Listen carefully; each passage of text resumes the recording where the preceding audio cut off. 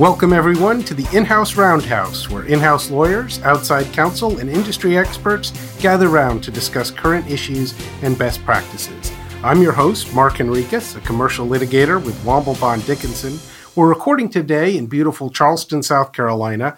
We're here for the meeting of the Association of Corporate Counsel's Global Board. And we have, in fact, the vice chair of the board with us today. Anneliese Reinhold is general counsel with Emirates Integrated Telecommunications Company, which is based in the United Arab Emirates. Anneliese, thank you so much for being here. Mark, thanks very much for having me. And Dubai's a long way to come. I probably win the prize for having traveled the furthest to come to a podcast. So I know you're here for the global board meeting, but it's great that you can also squeeze in some time for a podcast. It's fantastic to be here in Charleston, my first visit ever, and I'm really impressed so far. Great. Well, I hope you enjoy it. I think the history here is really neat. So I hope you get some time to look at that. It's a fun city, and I know you'll have good food. So that should be a treat. Anneliese has agreed to talk to us today about a topic that's near and dear to my heart, which is managing outside counsel as well as other legal service providers.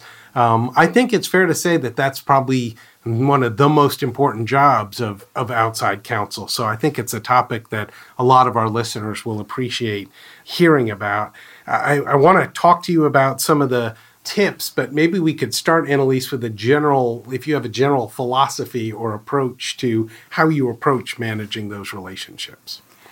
Yes, thanks, Mark. I mean, I must say that my philosophy has changed a bit over the course of my career, probably because I spent, the first 6 or 7 years of my career in private practice. Then I moved in-house, but then later on I went back into private practice again as a partner.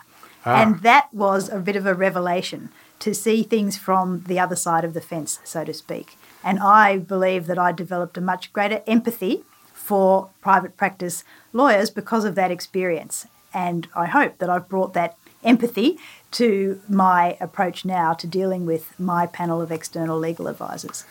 Well, that's great. Well, and for the listeners that may have heard another one of our podcasts on emotional intelligence that we also recorded here in Charleston will appreciate the importance of that empathy coming in. And that is good to have that mix of experience, because I do think sometimes there are communication gaps where a partner that's never worked in-house, I'm one of those, it's hard to really understand what it's like to be in-house counsel. And similarly, if someone comes through, a lot of companies are now hiring right out of law school or very quickly out of that. They may never have a feel for what it was like in a law firm. So I'm glad you can bring that perspective.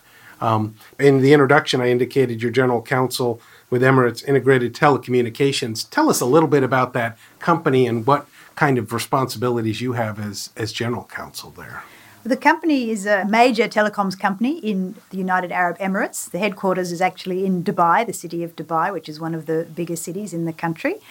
The company started off as a very small project office about 13 years ago, which was when I joined, and from there has grown into a multi-billion-dollar enterprise.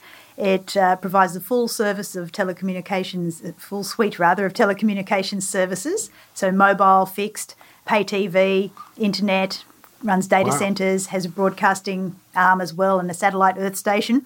So it's a pretty exciting organisation, very dynamic, about 2,000 people, and it's been an extremely successful startup enterprise that really has grown from scratch into something pretty amazing. Well, that's exciting. Sounds like an interesting place to work. Are there other lawyers in addition to you in the counsel's office? Yes, so I've built up a team. We now have a team of about 11 lawyers. Oh, wow. And okay, myself. That's a good-sized group. Yeah, and almost like a small law firm. Yeah, Yes, it is in a way. And I started off with nothing, basically a chair, a desk, and I had to recruit people from there. So it was quite challenging. And actually nowadays I do run the department a bit like a small law firm, because one of the things I kicked off about 5-6 years ago was actually getting the Lexcel Practice Management Accreditation from the Law Society of England and Wales for our department. Gotcha. It's an accreditation for law firms but also for in-house teams, and we are the first and the only in-house team outside the UK to actually have that accreditation. But it really helped us to take things to the next level, because it just helps you to have a framework and run your department a little bit analogously, I suppose, to the way a law firm is run. I think that's terrific. I hear a lot about a challenge surrounding professional development in in-house departments. And I understand that's particularly true internationally, where you may not have, the same standards in other countries in terms of continuing legal education or those requirements. But that certification program sounds really valuable, and I certainly commend you for doing that. And I'm sure it sends a message to the folks on your team, too, about a commitment to a certain level of performance. Yes, I think clarity, consistency, and a focus on quality is really important, and the accreditation actually gave us a framework for doing that, so that was really useful. The other thing that has been very useful, particularly in Dubai as an emerging market, is ACC. ACC didn't exist when I first arrived in the Dubai market. It kicked off, or its predecessor organisation kicked off in about 2007, and it was just fantastic in terms of ending the professional isolation that you felt as an in-house lawyer back then, before ACC existed. And I think that is just such a valuable resource for in-house lawyers in markets where often the lawyers are sole counsel. They are surrounded by perhaps people who don't really know what good looks like for an in-house lawyer. So to be able to have access to resources and just other lawyers to brainstorm with and bounce things off and help you realise that you're not going insane, that's an extremely valuable function that ACC fulfills. No, I think that's wonderful. And I think a lot of our listeners probably don't even realize that the Association of Corporate Counsel is anywhere other than the United States. Can you give us a sense of how many countries or how many members there are that are outside the U.S.? What's kind of the scope right now of the ACC? So the ACC has members in about 85 countries around the world. Obviously, the largest membership in terms of numbers of chapters is still in the US, but the international contingent is really growing. I don't have off the top of my head the exact percentages anymore, but it's a sizable chunk now, and it's really forging ahead. Terrific. All right. Well, that's great information to know. So for today's topic, we wanted to talk about the task of managing your outside counsel and your legal service providers. And I think it's interesting and particularly timely. I've certainly seen a transition over my almost 30 years of practice from, a time where a lot of companies either didn't have any lawyers at all or simply had one in-house counsel, and their only job was hiring outside lawyers to do everything from transactional work and contracts to IP, litigation. And over time, I think those in-house counsel have grown. They've taken in more responsibility internally, but a big part of that role is figuring out what to do internally and what to do on the outside. So I'm interested in, I guess, particularly given your background, your thoughts on how do you decide in the first instance whether it's something you want to do yourself and either hire a new person on your team or assign one of your folks or get outside help?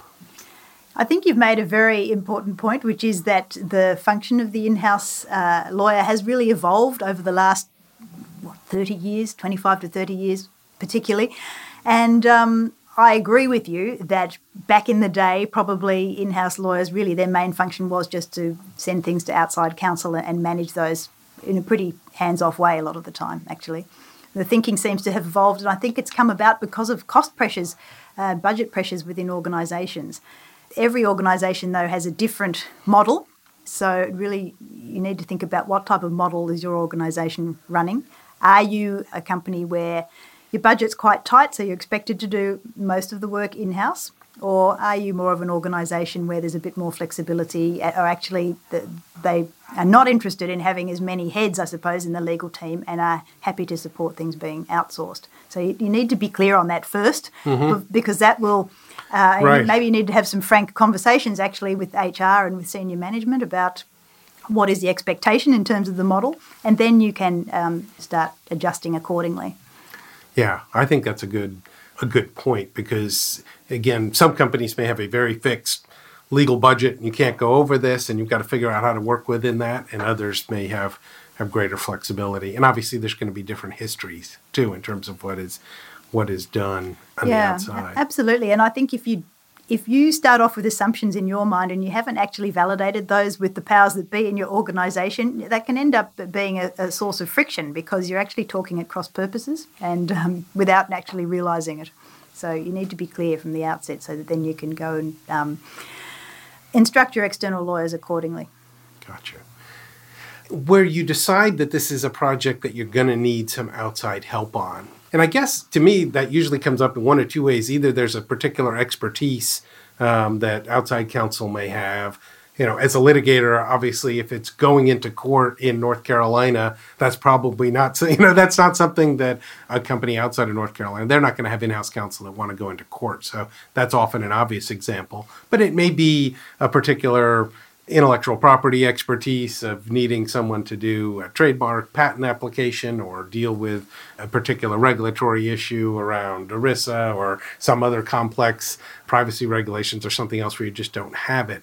Once you make the decision to go outside, what would be the process for choosing who to use? How do you find the right counsel? And is it a law firm or is it a legal service provider? There are alternatives out there now. It's not always outside counsel. So give us, what thoughts are there in terms of that selection process? I mean, for myself, we actually have a formal law firm panel in place. And so we would be choosing a law firm from amongst the pre-existing panel providers.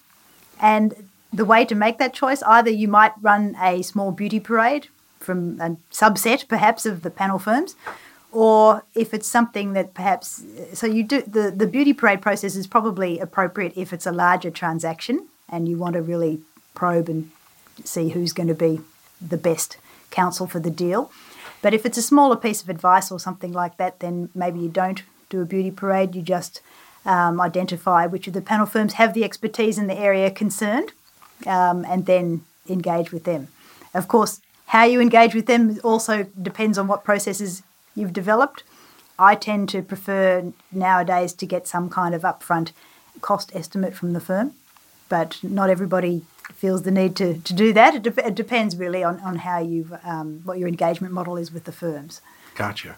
Well, there's several things I wanted to ask about there. Let me start with the panel process, because I know that's something that some companies have gone to. I will say some companies have gone to panels, but they have very large panels where there may be 100 firms or 50 firms. Other companies, even large companies, have said, we're only going to work with a dozen, firms. So let me ask a couple questions from your experience. I guess first, how large is your panel? And do you have a thought on what the right size is for a panel? I don't have a view on what the right size is. I think you need to, and I know that there are trends, and the trends seem to swing from one side of the spectrum to the other. Right. People want to have large panels, then they want to have small panels, and every time I read something in some kind of legal publication, I see the trend has moved again. Yeah. So I think it depends on your organisation. You just need to make sure that you give yourself enough flexibility. I've been in the past perhaps locked into panels that didn't give me as much flexibility as I needed. You need to look at what's happening in the legal market. At the moment, there seems to be a lot of volatility, or certainly, in my region, volatility with practice groups moving between firms and quite a lot of movement. So you want to make sure that you're not left with no one left on your panel really who has the teams that you actually wanted to work with. Right. Because you can only run a panel process. They're quite time-consuming. You can probably only run those every 3 years or so, 3 or 4 years, realistically. So you don't want to leave yourself short. That raises a good question, and I know it's something we do a fair amount of lateral hiring at our firm, and that's sometimes people are joining the firm because we're on a panel and they need access. Other times there's issues where a group wants to come to us, but we're not on the panel, and so there's a question of how do we keep that work and how do they do that relationship. And it sounds like that can be an issue too with your panels of trying to make sure you've got teams. Are they done geographically? Obviously, you've got. I assume your company, it's located in the UAE. Is most of the business there? Do you have firms that are global in scope? Do you have issues that arise outside the UAE? And how do you deal with that from a panel perspective? Most of our business is actually in the UAE, but from time to time we do have issues that arise outside. So we try to have a mixture of panels on the firm, some with global network and others who are more focused on local issues, because you need to be able to cover everything. And you can't, of course, ever anywhere in the world find a firm that will deliver everything. There's no one size fits all. So you need to definitely make sure that you have an appropriate spread. And you have to think carefully about what your needs are likely to be over the lifetime of the panel when you're actually making your selection, so that you, again, don't run out of choice. Right. Okay. One other question on the panel, and then we'll talk a little bit about the selection process for particular matters. You mentioned, because I've seen different views on how frequently you either update the panel or allow new firms to come into the panel. I think you indicated maybe every 3 years is about as much because of the time commitment. That's your view. I'm curious about that process. Do you look at a brand new panel every 3 years where everyone reapplies, or is it kind of a open period where new folks can apply to come in? How do you run that?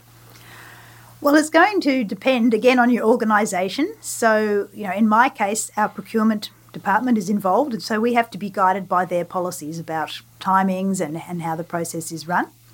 And again, I think then, assuming you're an organisation who is not running the panel process through an actual formal procurement mechanism, then you'd have a bit more flexibility, and then you could just really think about, what are your needs? Do you want to have continuity with some of the firms, for example, or maybe you're happy with your providers, but you just want to do a renegotiation of the rates and the engagement terms. So again, I think with all of these things, you get out what you put in. You need to invest upfront to think about what are you really trying to achieve, and then how are you going to achieve that. And the more time you spend putting those building blocks in place, in my experience, the better, clearer and more mutually satisfying relationships you'll have with the panel firms down the track. When you have panel firms, do you negotiate pricing with that firm? And is it hourly rates, fixed fee, some combination? And are those prices good for the whole term in the panel? And if a firm becomes your panel firm, do you say this is what we'll pay for partners and associates? Or how do you deal with the pricing component?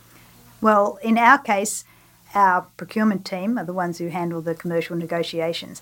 And so that's really in their hands. They have a model based on their expertise as procurement professionals. I can't, obviously, for confidentiality reasons, go into the details of what that model is for us. Yeah, and I wasn't looking for specifics on any kind of pricing, but it's interesting to me that you've got procurement handling that. At least in the U.S., that's not probably the typical model that we would see here. It's often the legal departments doing the price negotiation as well as the kind of quality selection. So it's interesting to hear about that approach. I'm aware, around the world approaches differ. I must say my experience of having the procurement team handle the commercial negotiations has been positive. And I know people might be surprised by that possibly, because I hear that other in-house counsel sometimes are nervous about allowing non-lawyers to be involved in the process, but I have found it to be a positive experience because the procurement professionals have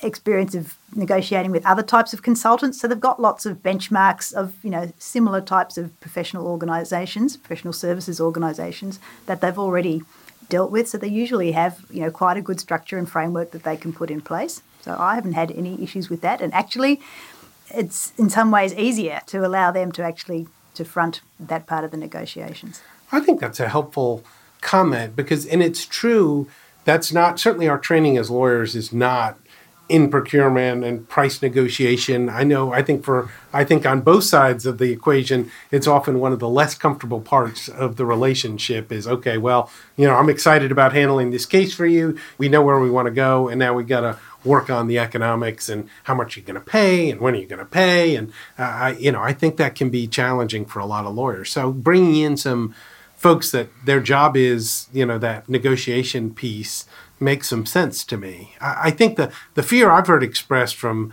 some in-house counsel is that all procurement's going to care about is the lowest price. And they will simply say, we will put this out to bid and we'll get 5 law firms and we'll just go with whoever gives us the lowest rate.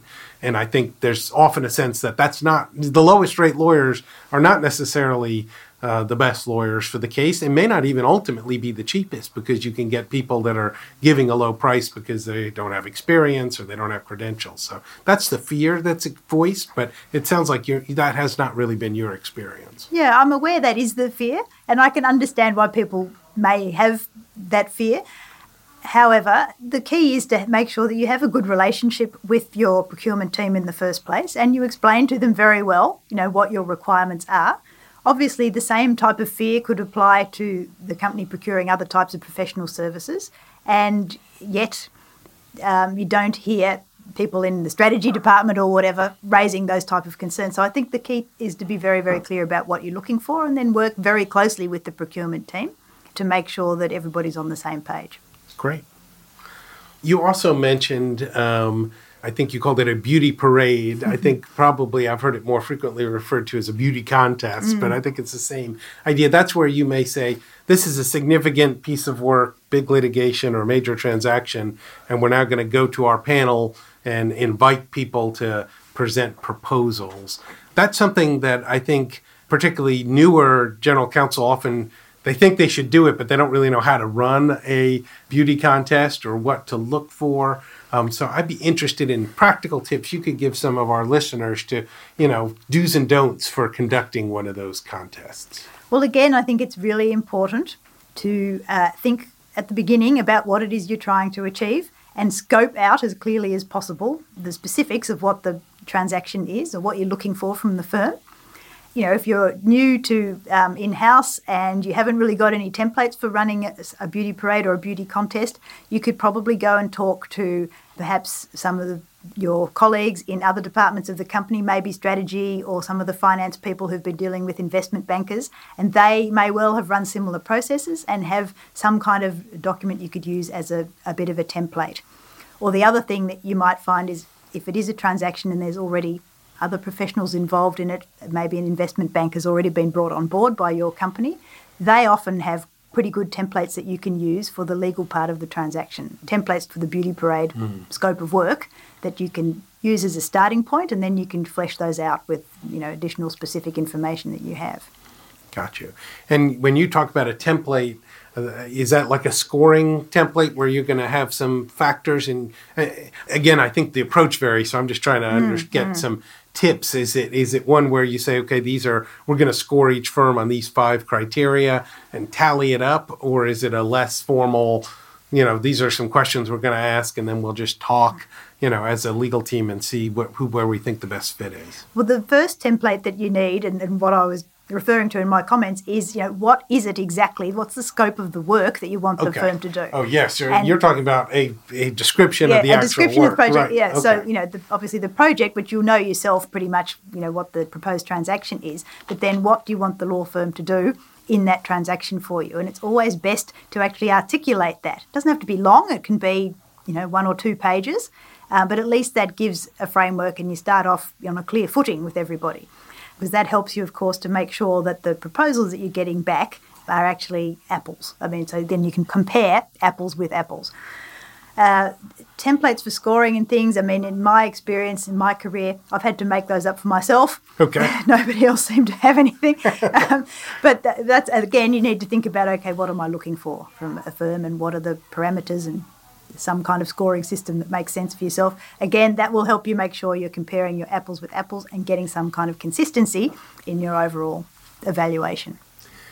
Do you typically conduct an in-person meeting with all the contestants, or do you review written submissions and then pick a handful to meet with? What's your process? And I guess, what are your thoughts on what makes sense for people that don't have experience, running those? Yeah, it depends how well you know the firms. If you don't know them and their teams very well, it's probably best to meet with all of them, just so that you can get a feel, because, in a transaction, the chemistry with the team is really important. So you need to meet them. As time goes on, when maybe your panel has been in place for a number of years and you've done a number of these type of exercises before and you know the teams, then you may be able just to decide pretty much on the papers, because you've got a good feel for the personal chemistry and the approach of the firms, and that'll help you to decide who's appropriate for the transaction concerned. But certainly initially it's best to meet people, I would say. Great. No, that's good. I assume price is always going to be a factor in making the decision. You've mentioned chemistry with the team is a very important factor. Can you tell us about some of the other things that you might be looking for that would make the difference between firm A and firm B?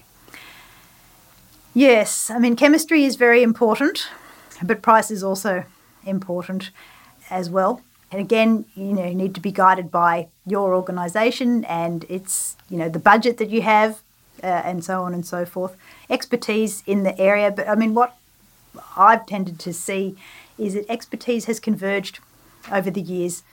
The legal services market is extremely competitive nowadays, and many people have very similar expertise, which is why I guess I'm mentioning the chemistry and the cultural fit really of the firm with your organisation, especially if it's a transaction where the law firm is going to need to be dealing with not just the legal department, but senior people in other parts of the organisation. Sure. Right. And also, if they may need to be, appearing in front of the board, you need to think carefully about making sure you have a good cultural fit, and then the price. Gotcha. But even I've noticed nowadays with expertise converging that the price points can converge as well and often be fairly similar. And if so, then you're really deciding which is the approach and the team and the cultural fit that you're going to go for. Okay, that's very helpful. Annalise, I'd like to move beyond the selection process and talk a little bit about managing outside counsel once a matter's underway. Again, I think that can be a pretty time-consuming role depending on the size of the deal or the case. And I've seen a range of folks that, from a very hands-off, okay, we've hired you, go do it, to a much more involved, kind of detailed project plan and reporting and scheduled meetings. I know some of that's going to be driven by the work, the nature of the work. But I'm interested in your thoughts as someone that's had experience both on the counsel side and, what tips could you give in terms of how to actually manage that relationship on an ongoing basis to make sure you're in the right direction, you've got good communication? Do you have any tips in that regard?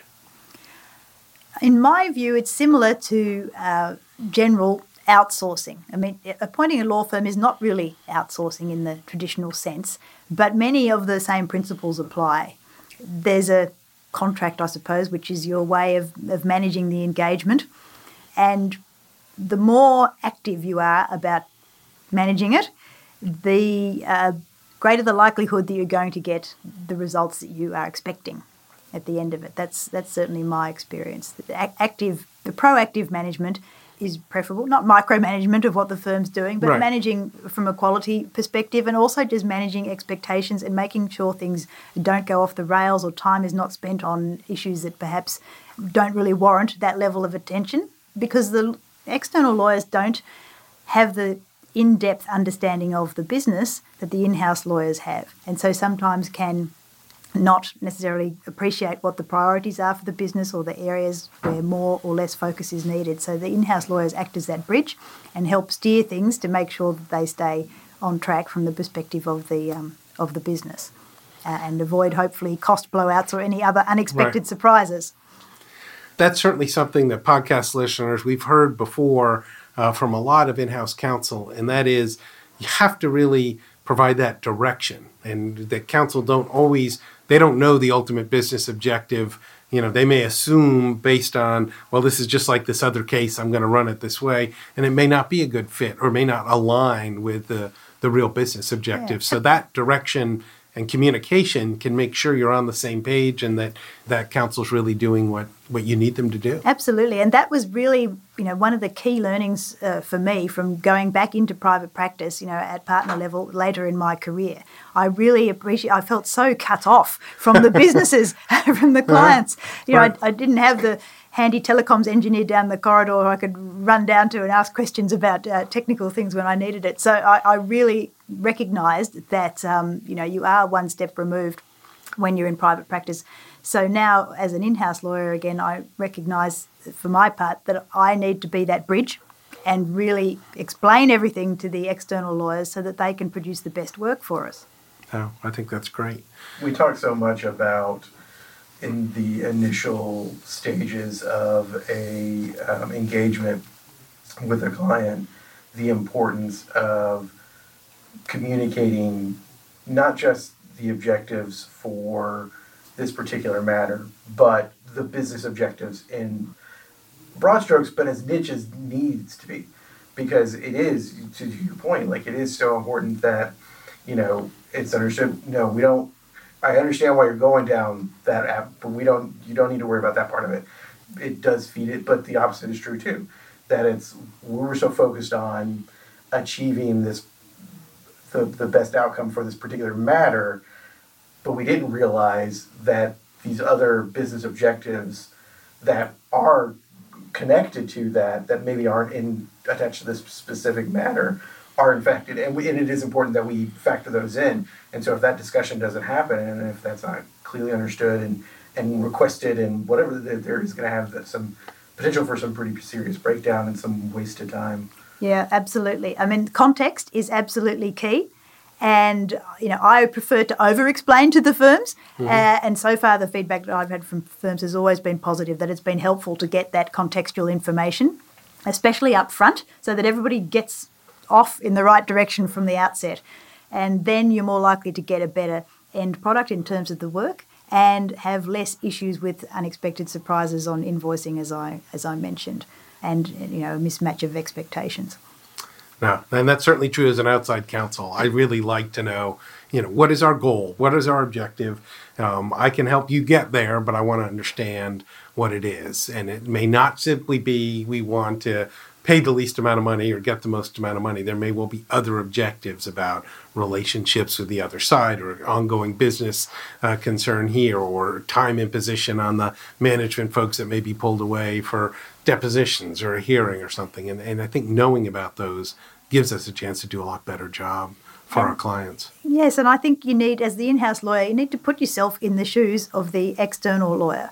As in-house lawyers, we don't like it when our internal clients just send us a whole pile of emails and expect us, with no instructions, expect us to sift through all of those and interpolate from that what the question is. Yes.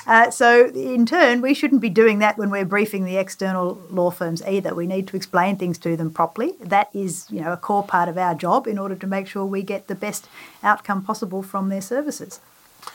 What's your view on scheduled reports? And again, I've seen different clients take somewhat different approaches. There's some that say we're going to have a weekly phone call every Friday to talk about the matter. Others want a monthly written status report. Others are just like, call me if anything important is going on. There's no structure around it. I've seen it work in different contexts, but again, it's a question I think some new outside counsel are kind of like, I know I need to be in touch and I'm really busy.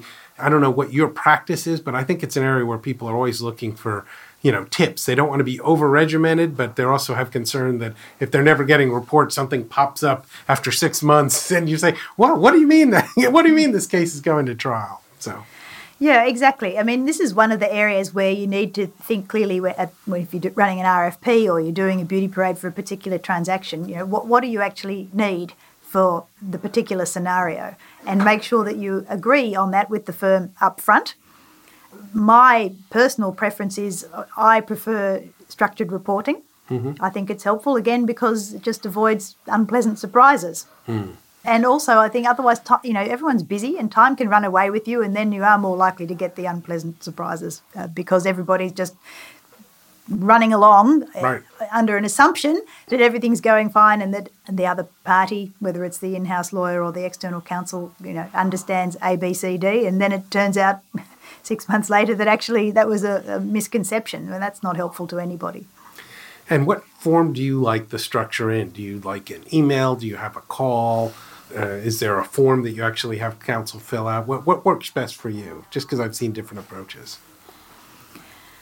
Emailing is fine. I mean, there's all sorts of tools nowadays that the world seems to be moving more towards tools and platforms. Yes, all sorts of tracking things. Yes. And kind of analogous, again, if you're an outside counsel, like our docketing systems or other things that will track and remind and do that. So, and I think there's software products now that are essentially case management products for outside counsel that you can buy. They cost money, but they'll provide some formalized structure. Yeah, exactly. And I think it needs to be easy. I mean, you need to reduce the need for manual data entry. Selfishly, I say you need to reduce the need for manual data entry by the in-house teams because they don't have the bandwidth really in terms of administrative staff to do that.